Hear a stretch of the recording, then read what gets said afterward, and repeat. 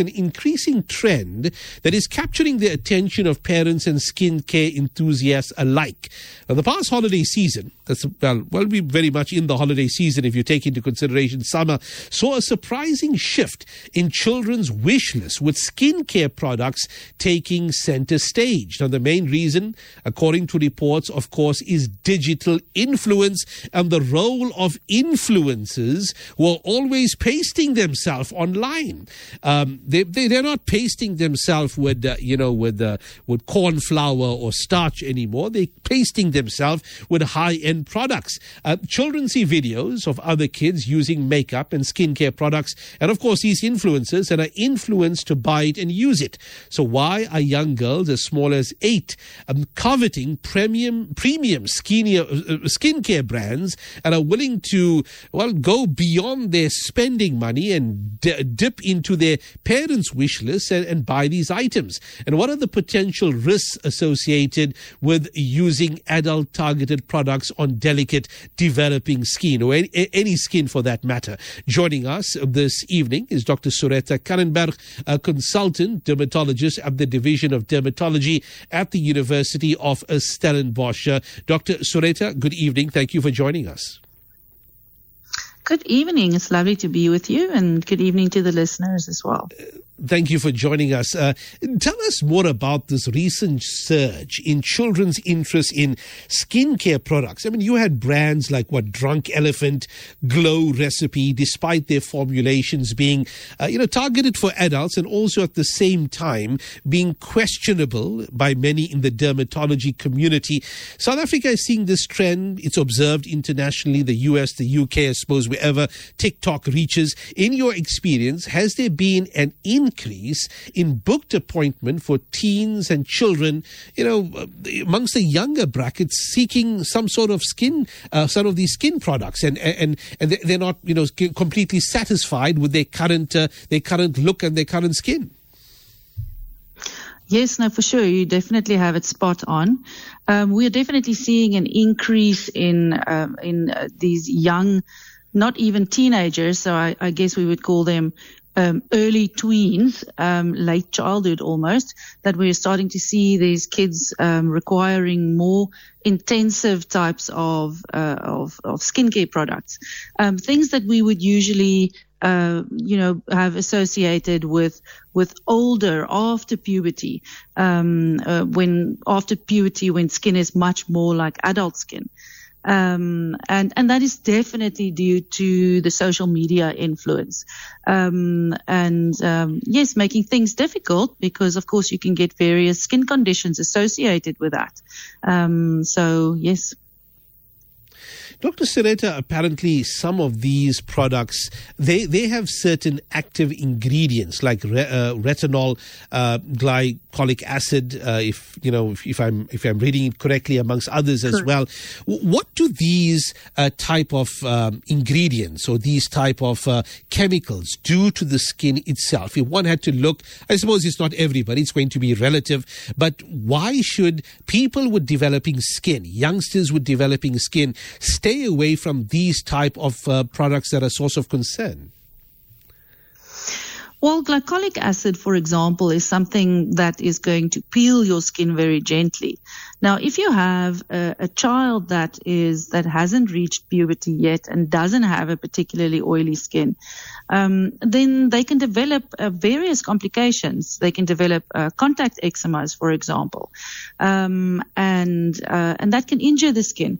Now, we also know that atopic eczema, for example, is more common before the age of puberty. We often see that the kids outgrow it by the age of puberty, although that's not for everyone, but we see 50-60% of cases.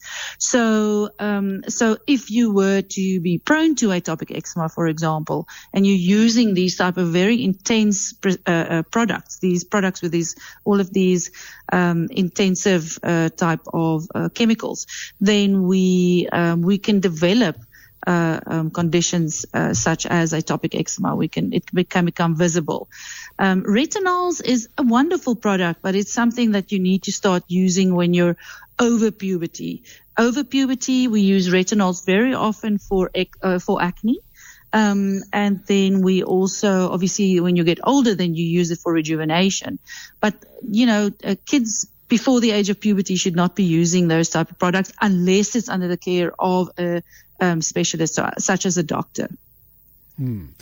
What we've seen, of course, Dr. Sureta, is that kids don't necessarily just gravitate towards these products itself. It's through an influence. It's through social media influence, friends, or they themselves who are, digesting these type of social media influences that are around there. Here comes the role of parents. Now, many parents may tell you, what are we going to do to these tweens? They are old enough, yet at the same time not old enough to do certain things, and they need their freedoms, etc. But parents, ever so once in a while, they have to step in when it comes to the health of their child. I mean, if your child had picked up negative habits, you would want to play an important role.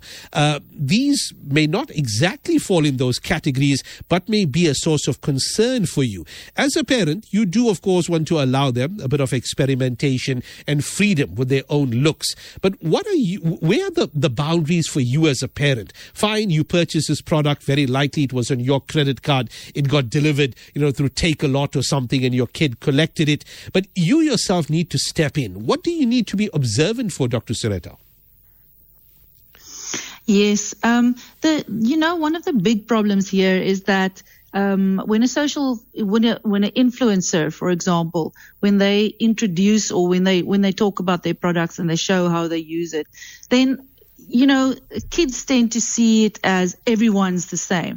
So what works for this person doesn't work for that person, doesn't work for that person. But the problem is when they see it on social media, then, all of these kids with different skin types and different skin requirements tend to think that it will work for all of them. So it's very important for a parent to watch out for these, when they tend to jump from one product to the other, or when they use very occlusive, very rich products, for example, because in those cases, they can develop things like perioral dermatitis, for example, just to mention one. So I think it's really when they are becoming obsessive about jumping from one product to the next, using very intense products. So products containing glycolic acid, for example, in a child before the age of puberty should be avoided as much as possible. So I also worry about these products that say natural. Because I always think that natural products are, snake venom, for example, and magma, they're also natural. But so not everything that is termed natural is safe for your skin.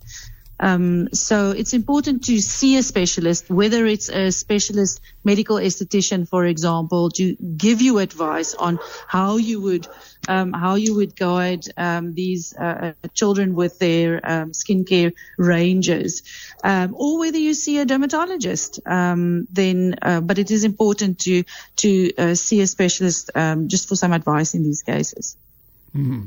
Dr. Sureta Kannenberg, thank you so much for joining us on Radio Islam International and with that insight and that advice. And thank you, Doctor, for your time. You're welcome. Thank you, and have a lovely evening. Well, that was the latest trends out there, when it comes to skincare products. And you've seen it everywhere, right? Somehow they have made a major, major comeback.